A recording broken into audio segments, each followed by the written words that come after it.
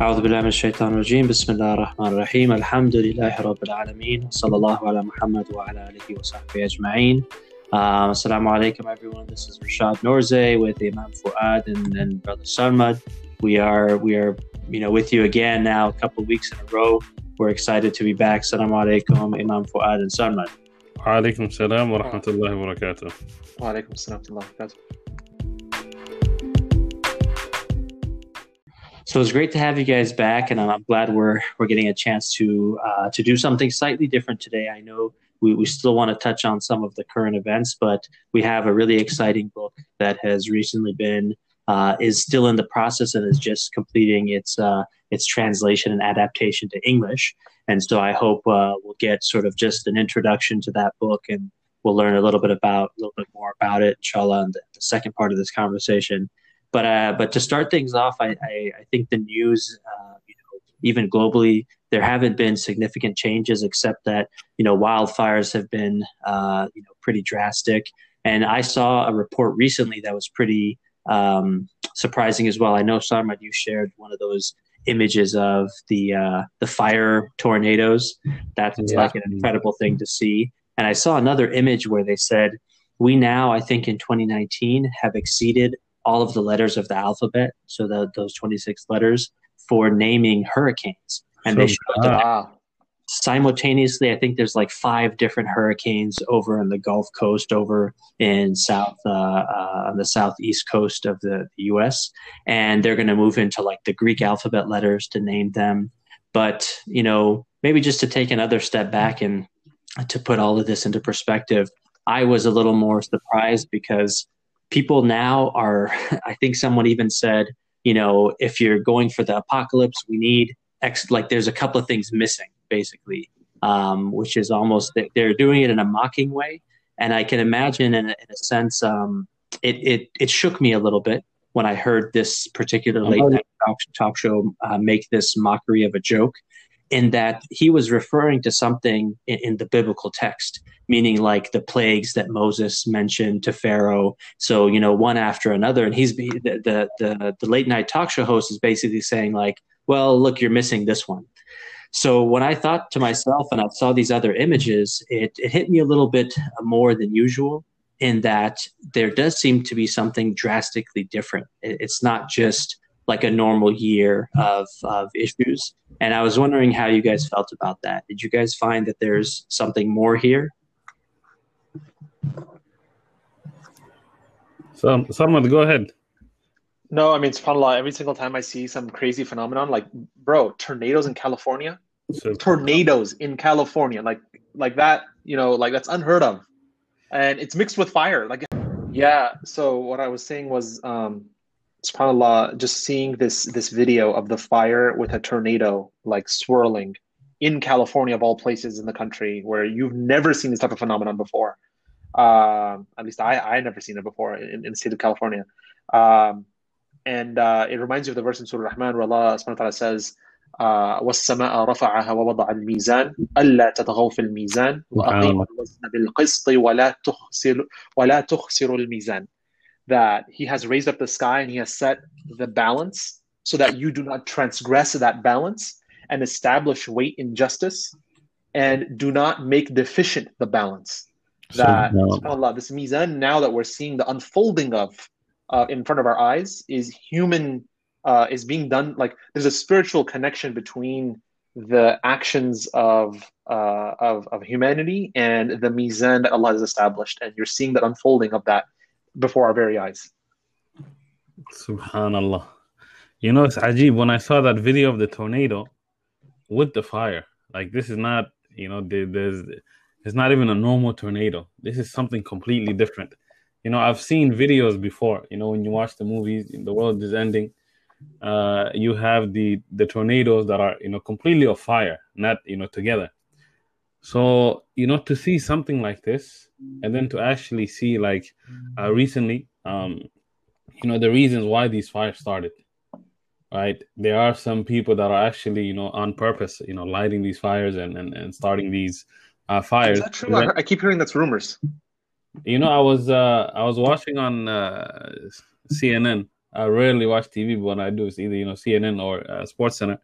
And there was a few people that were arrested for Wow. starting fires in different places. Hmm. Right, I know there's a person in Oregon that he started the fire, and now they're trying to try him for murder because of Wow. the people that died and the people that they don't know have died yet. So they are like the easiest thing to say is this is happening because of climate change, but then when you look at it and you realize like climate change, the global warming is something we're all causing together.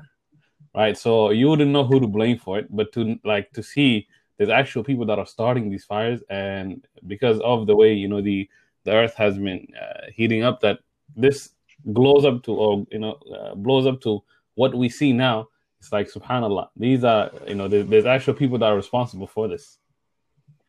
Yeah, I think the other thing I wanted to highlight from this that at least I noticed was there was a conversation. I think Trump visited California and spoke to experts Mm. about the wildfires, and there's that interaction he has with one of the California, I don't know if this is from the fire department this summer, but Trump is trying to focus on vegetation management. This person is saying, hey, this is a much bigger issue. Global Mhm. climate change is something else.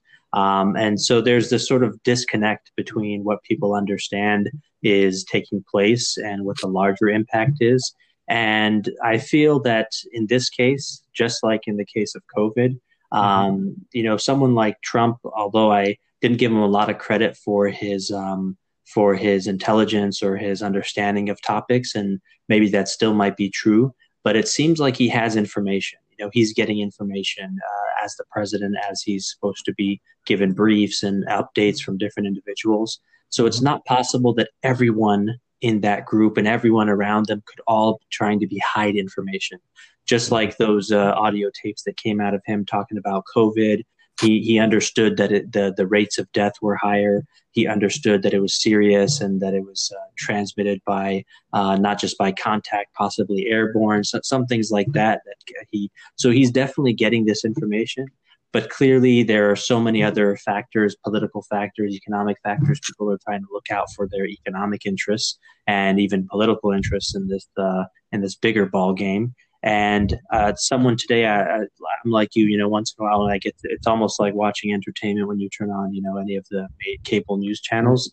But there was a professor, actually on Fox News, Yeah. professor from the East Coast, and she actually spoke about the issues of protests and what's happening with police violence.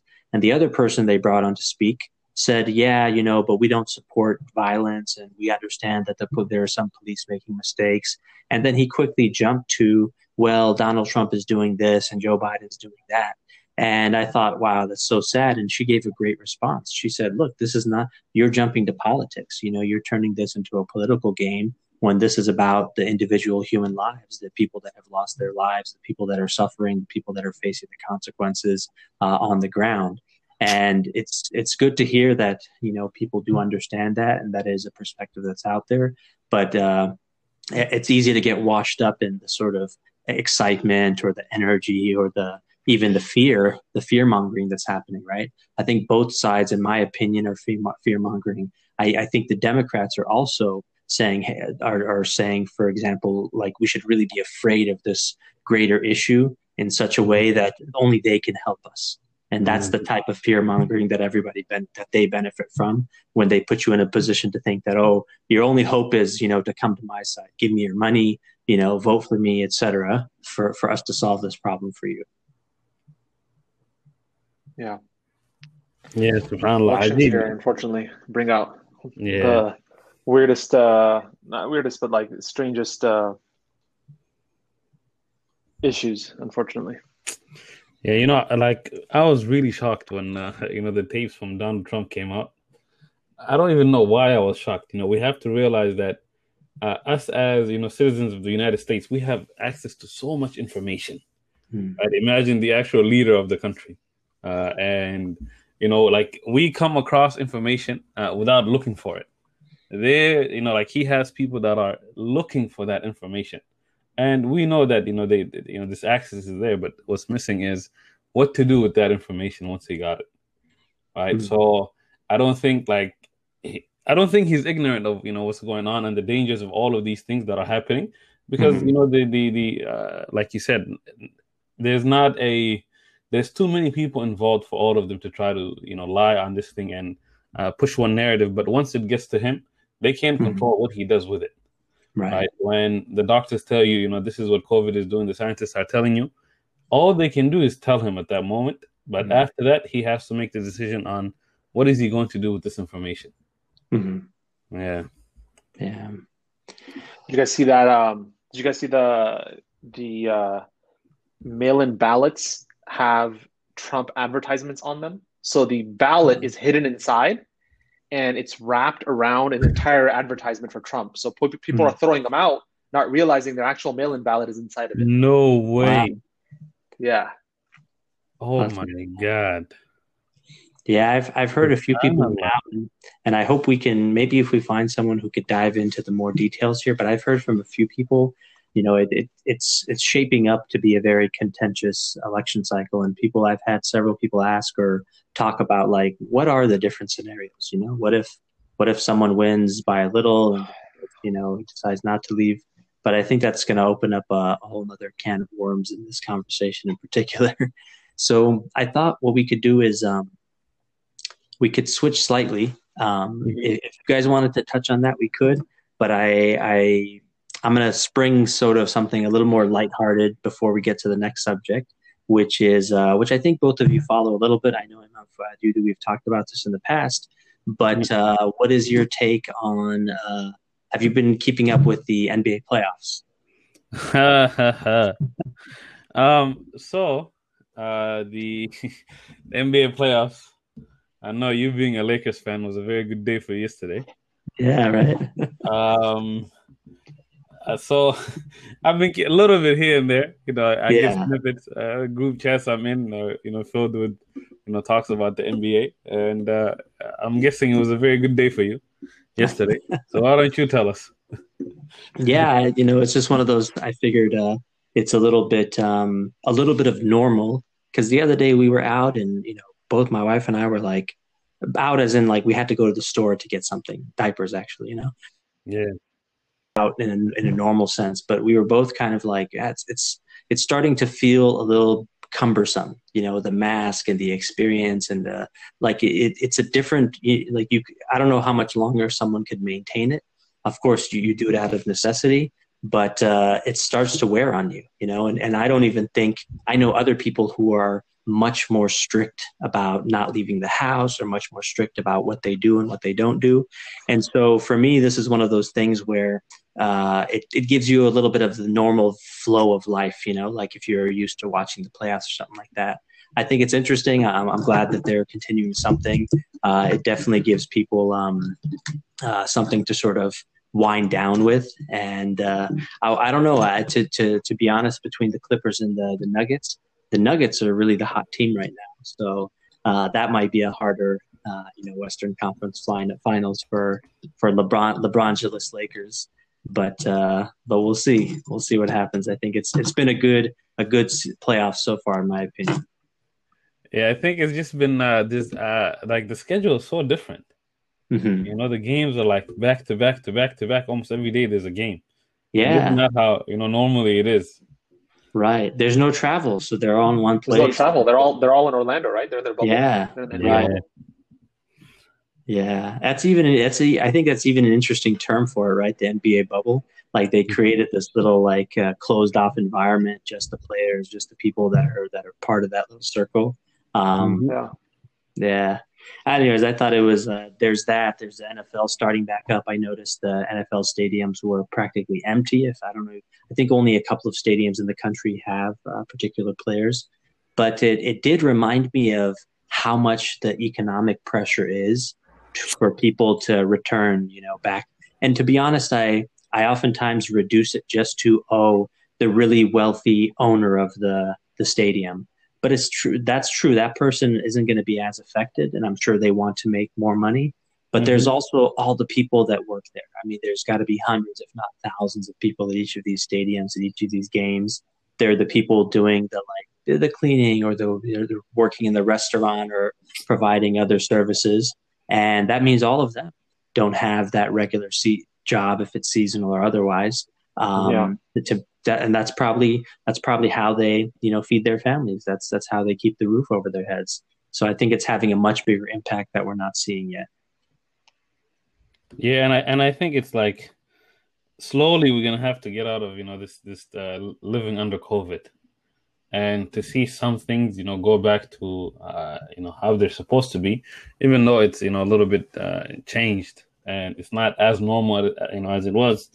But it's good to be able to just turn on the TV and then be like, okay, even though the world is going crazy, there's a basketball game that's for a few minutes. Let me just let my brain come here and not worry about what's out there. It was, I don't know what you think, Sarmad. We've talked a lot about this, like kind of the hustle and bustle of life, and just sometimes how that becomes a distraction. And I'm wondering if this type of like sort of almost feeling normal is taking away people from that uncomfortable feeling of like, what's happening, right? Why is this happening? What am I doing with my life? What's the purpose of things? Should I just be trying to live a quote unquote normal life? Or should I be asking myself, like, is there something more here?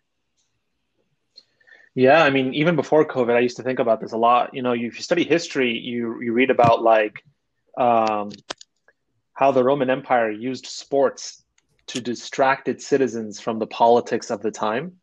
And how sports has become like that thing that really distracts a lot of folks. Like, don't get me wrong, I love team sports and stuff. Like, I enjoy playing it, I enjoy watching it as well. But at the same time, with all these issues happening in society, it's like, is it all really just a distraction to numb ourselves? I don't know. And now, especially more so with the election around the corner, with us recovering from COVID, definitely like it. You want, like you said, like you feel that level of anxiety and stress. So like, you want to be able to have something to turn to I don't want to say distract, but at least entertain you. I think like sports in general, like this is their main purpose for those that are not participating in it. Right? All it's doing is you don't want to think about the life that you're living or what is the societal value. Exactly. Yeah, like sports, because if you really think about it, what do we really get from watching it? We're not it's just that the fact that this whole time I have something else to think about that's going to make me happy.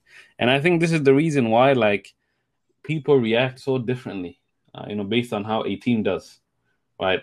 Like, it wouldn't make sense to us to, go and have riots if a team that we followed, did horrible, or if it won a championship. But for other people that are really invested into this, and this is the only outlet that they have from, from life, it's really going to have an impact on them.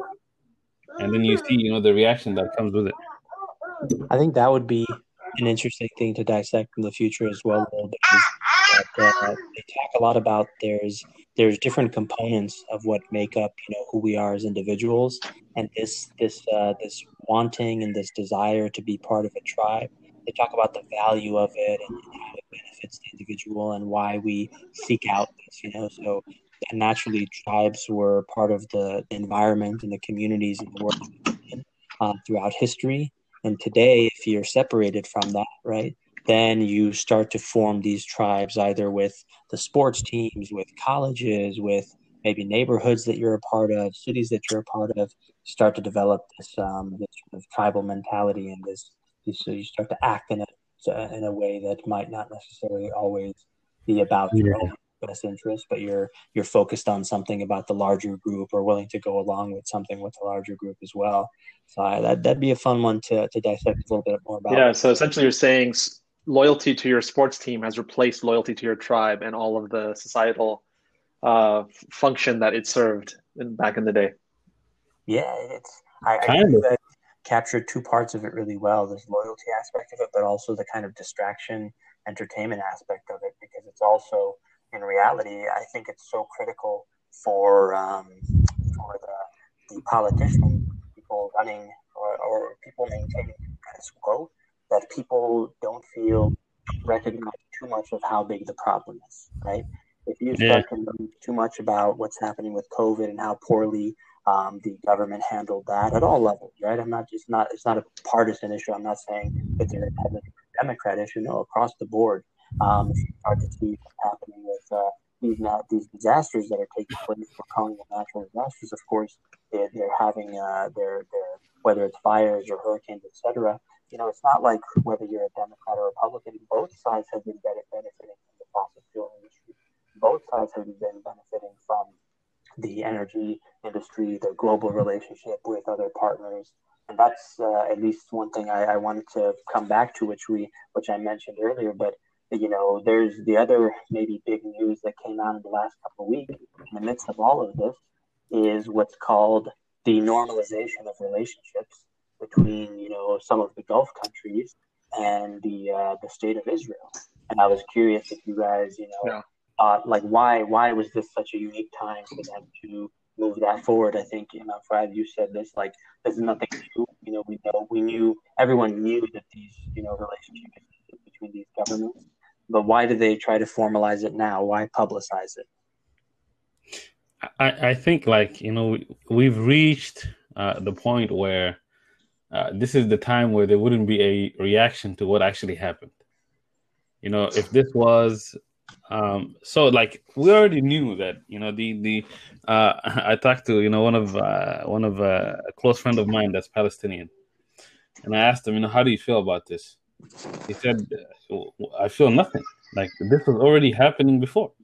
Now it's just, hey, they go from doing it under the table to doing it above the table. So nothing really changes. But I feel like the reason why they're doing it, especially at this time, is because we've become numb to it. Like, we've realized that this is happening. So if they do it now, like, who cares if it happens? Yeah, that's a good point. Yeah, I was reading where did I read this? Someone was mentioning how Trump was trying to get the recent book the book that's coming out about him in like a month, or came out about him recently. He was trying to get the author to talk about how, God, I need to find the actual source of this, but he was trying to get the author to talk about how Trump has solved peace in the Middle East by bringing these Arab states together on the table with Israel, because they just signed it yesterday, right? Like the heads of these Gulf states were here in the U.S. and they were meeting at the White House to sign this, and they were counting it as like a big diplomatic win for the United States, and that's how the White House was trying to portray this, or Trump's administration specifically. Yeah, I find it really interesting that the timing of it, and why this there is such sort of it seems that in the Middle East and in the Muslim majority countries, there seems to be more outrage about this, and I think everyone else maybe is too busy really to respond to this or to discuss it. But it feels like such a big betrayal to the Muslims that governments who don't have authority from their population, from the people living there, are making decisions that are contradicting, what the people themselves in Palestine would want. And it doesn't. I know that they said, it's funny that they were talking about how some of the leadership in Israel now in particular, they were pushing for more settlements and taking of more territory, annexing more territory in the West Bank, and then they're continuing to do that. But they said, we're not going to do it as much, or we won't do this thing that we said that we were going to do. So it's like me telling you, hey, I'm going to rob the bank, but wait a minute, I decided not to rob this bank. So now you should reward me because although I told you I was going to rob the bank, I decided not to. And so that illegal activity that they were doing in the first place, when they say, okay, we'll do less of it, or we won't do it in this case, somehow that means that we should praise them or reward them for not taking that illegal action in the first place. I think there's a few levels of frustration around this. I know it's a topic that I hope if you guys know of someone, we should really bring someone on to talk about this, because I feel like it's almost like since college, I feel like many people, you kind of have this energy in college and then it sort of fades and you don't hear about it much. You don't hear about it in the Jummah khutbahs. You don't hear about it in the Muslim community, not generally, except if some big event takes place. And even then, I think people are talking about it. But I think it's a relevant topic to make sure we're staying educated on. Yeah, for sure. So the last one I wanted to switch us off to was something that we'll do differently this week is the book that I mentioned is a book titled Faith First, A Guide to Awakening Iman. And this is a translation and adaptation by the Muslim American Society publishing team. And this is a book by Magdi Hilali. It's titled in Arabic, Al-Iman Awalan. So I love the title that they have here, Faith First, A Guide to Awakening Iman. And I'll just read a short excerpt, which is sort of maybe a summary for the content of the book itself. And then maybe we'll talk a little bit about the first part of the introduction. So I thought this one really captured it well, and it's relevant to what we were talking about today. It said, the need to be God-centered is written in our DNA. We are beings created for worship. We knew God in another dimension before our existence on this earth, and so we yearn for him from deep within our soul. Just like the one who is dehydrated may crave unhealthy food, we feed on distractions in order to forget the thirst of being disconnected from him. So that's just that short little kind of excerpt to give you a flavor of what the overall book is about. But yeah, I wanted to get your thoughts if you guys have read this before. I know this is the first time the English adaptation is being put together. And what did you guys think of this intro as well as the first intro to the book? Sarmad, go ahead.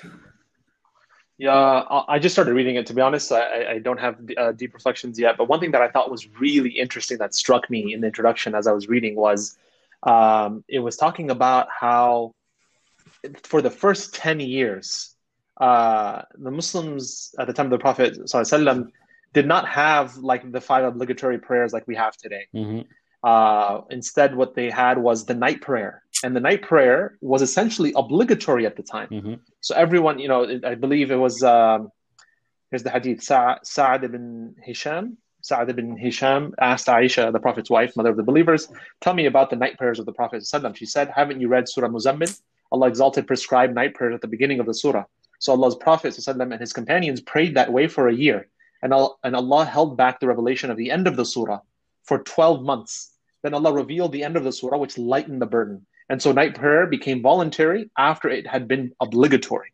And, of course, in Surah Muzammil, it tells you to stay up for half the night or a little less. And so he was just talking about the importance of this worship, even though later during the wahy, during the revelation, it became voluntary. Just the essence of how Islam, for the early believers, the first 10 years, that was a core aspect of their regular ritual and worship, which oftentimes now we neglect the night prayer, unfortunately. Subhanallah. This is, first we have to really give a shout out to the mass publishing team to be able to, like, I've read a little bit of after the last week we were together, I got the PDF for the book in Arabic, and then, read through it a little bit, and then seeing how it's, actually translated in a way that, it makes sense. A lot of, books, when they get translated from Arabic to English, there's two ways, that people go about it. Either they literally translate everything, right? So you have like things that don't make sense in English. They're there and you're confused on, what is this, even saying. Or you have some people that, try to take out the message, try to summarize the book as a translation. And then a lot of things are left out. But here, subhanAllah, they managed to, give you what the book is saying and make it sound normal. Like, this is something you can actually read, right? Nothing you have to go and look up, So alhamdulillah, shout out to them for being able to do this. But on, what our brother Salman said, the Surah Muzammil, this is either the second surah to be revealed or the third surah. The first few ayats where the Prophet ﷺ has to, start praying during the night. And the Prophet ﷺ prayed to the point where nobody else can, from his ummah, is able to pray like him. We have a hadith from the companions of the Prophet ﷺ that used to go and pray the night prayer with him, and they would get tired. They would be amazed at how much he's praying. And if you keep reading in Ya Ayyuhal Muzammil, the reason why they used to have this, night prayer, it is because the Prophet ﷺ was told, Inna sanulqi alayka qawlan thaqila. We're going to give you some heavy words. They're going to come to you. In order for you to bear it, in order for you to be able to take it, you have to be standing during the night. Right? So the companions, they knew what was coming, so they continued to hold on to the night prayer. And then today we know how it is. It's only something that's done during the month of Ramadan, and not even done as the people that used to do it before. SubhanAllah. Yeah, I wanted to capture. Let me get this audio right. And I love these points that you guys are highlighting from this intro here. And he actually, in this intro, they actually also highlight why this particular book is titled Awakening Faith, why they start at this point of awakening. And they mentioned that it's the other books that explore this topic. One of them is Madarij al-Salikin, which is translated as like the steps or the stations of the seeker by Ibn Qayyim al-Jawziyah. And in this book, he describes many stations, and this is I'm just reading out from some of the parts of the introduction here. And so the first stage that he starts with, or the first station, is the awakening. And then it continues to repentance and sincerity and patience and gratitude and on. And so that book covers some of the practice. It doesn't have as many of the practical recommendations and is not organized as a how-to guide. But I think this book is capturing more of that. This book is just focusing on that first part of that awakening and that reviving of the heart, so that it could then start to perform its real function.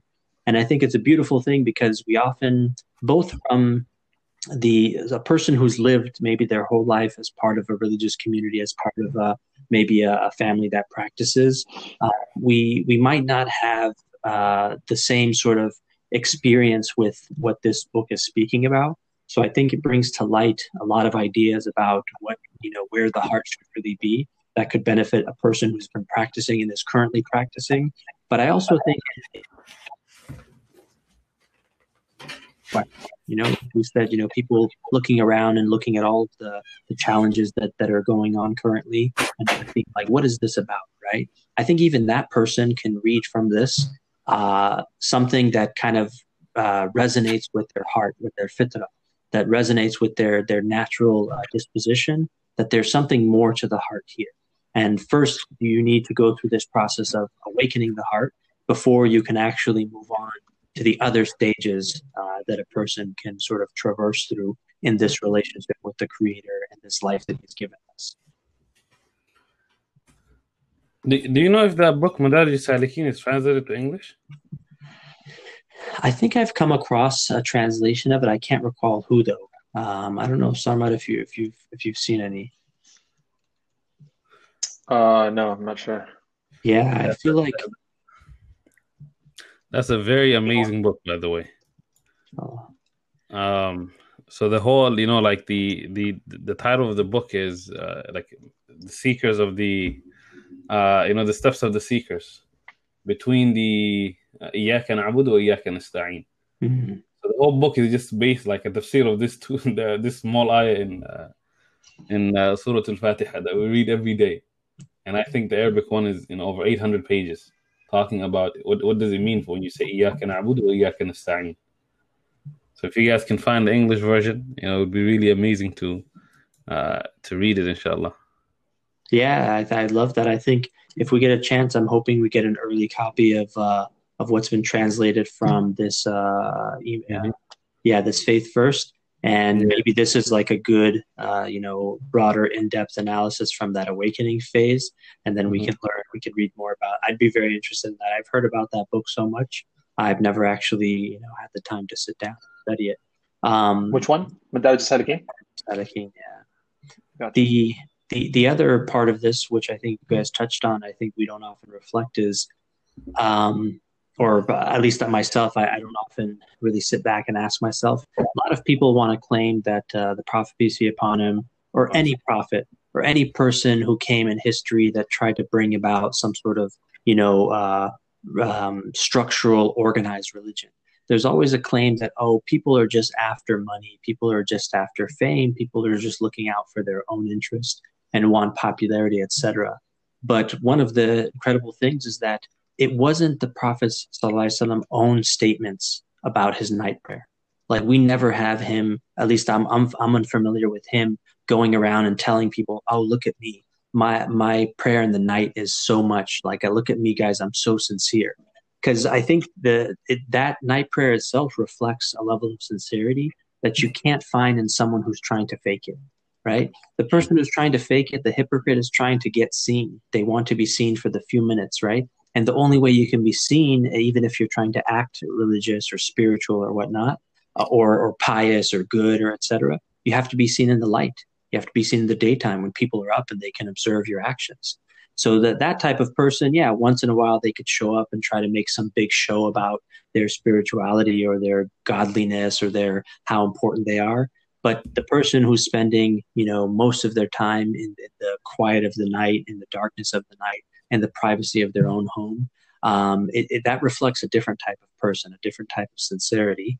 And it wasn't him that told people, look, I pray so much. We have examples from his wives, from his other companions. So many different people talked about that aspect of his relationship with Allah.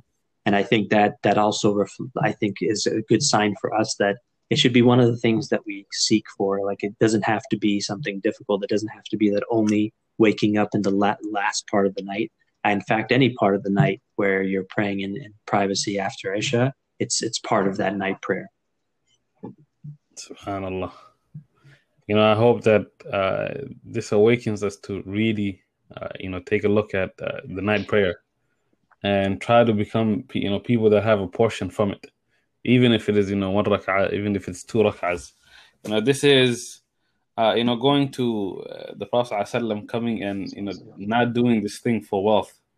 If you really study, the seerah of the Prophet ﷺ, he has always been poor. There's not, like, even in Medina, the Prophet ﷺ, we can never look at him and say that he was wealthy.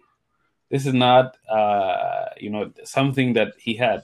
You have, when he was passing away, what were the few things that he had, to give away in sadaqah?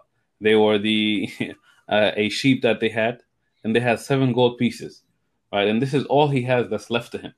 So if this is, at the end of him coming with the message and, getting so many followers, Islam expanding, all over, and this is how he passes away, the claim that, this was done so that he can, enrich himself. This, you can't prove that, right? It's the opposite. And, the dua that he used to make, oh Allah, allow me to be from the people that are poor. Oh Allah, allow me to live amongst them. Allow me to, die as a poor person, and allow me to be resurrected as a poor person. And then when Aisha said, why do you want to live like that? He said, the poor people will enter Jannah, 50,000, I don't remember the exact number. I'll have to go back and check, but 50,000 or, 50 years before the wealthy people get to enter Jannah. SubhanAllah. Didn't the Prophet ﷺ say that the fitna that he fears most for this ummah is wealth? Oh, SubhanAllah. I believe SubhanAllah. Yeah, he said, I don't fear the poverty for you. What I fear is you'll be tested with so much wealth, and you're going to run after it, and through that, you running after the wealth, you're going to be destroyed, just like the people before you. They were tested with wealth, and it was the wealth that destroyed them. Are arguably the events that we're seeing recently with the UAE and Bahrain signing these agreements, it's all about wealth in the end of the day. It's about retaining their power and their wealth. Why else would they agree to this? Subhanallah. Yeah, sorry. That's definitely, it's something that I think crosses people's minds when, especially with people who have so much wealth, that they're willing to, for such a small price, take advantage of others that don't.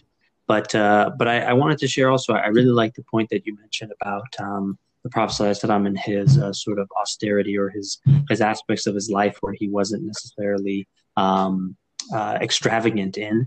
And there's at least there's always that reflection about, I believe there's an ayah that talks about the birds that go out and the trust that they have in Allah, that they will be provided for. And I think that's what happens to people when you start to lose that, when you think that the things that you have are because of your own accomplishment. You start to feel like, this is the reason I have these things. I have this money. I have these access to whether food or resources, or even sometimes, access to people and other things because of those accomplishments or achievements. But the last couple of weeks, having been limited to other activities, I've had a chance to go to the beach a few times. And going out to the beach, you see groups of birds, different types of birds. The different times of day that you go, they're actively eating from the coastline, right? So on the coast, you find those birds that kind of run back and forth. And I always wondered what they were doing. I was wondering if it's the water's bringing something, right? Or is it? But what I found is that it's actually there are these little types of little like crabs or some type of shell, not fish, but some type of like small mollusk or type of animal that's buried into the sand. And when the water comes forward, that creates like a softer place that the bird can then dig its beak in and pick from those animals. And so they just go back and forth eating. And then you find a little bit later, you find that all of them are kind of just sitting and resting. They're kind of like almost napping in big groups, in the sand. And then other times you see them get up and take off. And there are other whales and other animals, hundreds of yards off the coast or fishermen. And there's more fish that's available for them there. So Allah is constantly providing this rizq. Like everything on this planet is given the rizq every day from Allah, including us, and we're the ones that we have the capacity to plan and prepare. And usually we have months, if not years, of our rizq and our capacity and sustenance planned for, and yet still we're trying to grasp it. But I think this is where this book captures some really great questions, at least to get you thinking. This question of what is holding me back in my faith? Why don't I feel anything when I worship? Why do good deeds sometimes seem so tedious, while sinning is so easy? Has God turned away from me? These types of questions, I think, are important questions for us to ask ourselves. And even if it's not, why do good deeds seem so tedious? It's also sometimes that we feel maybe stingy, or we think that our time is better spent in something else. And we have such a beautiful example of the Prophet, peace be upon him, who gave us a complete example of how our time should best be spent, balancing all the different responsibilities. Rashad, I'd love to do a deeper analysis on this topic.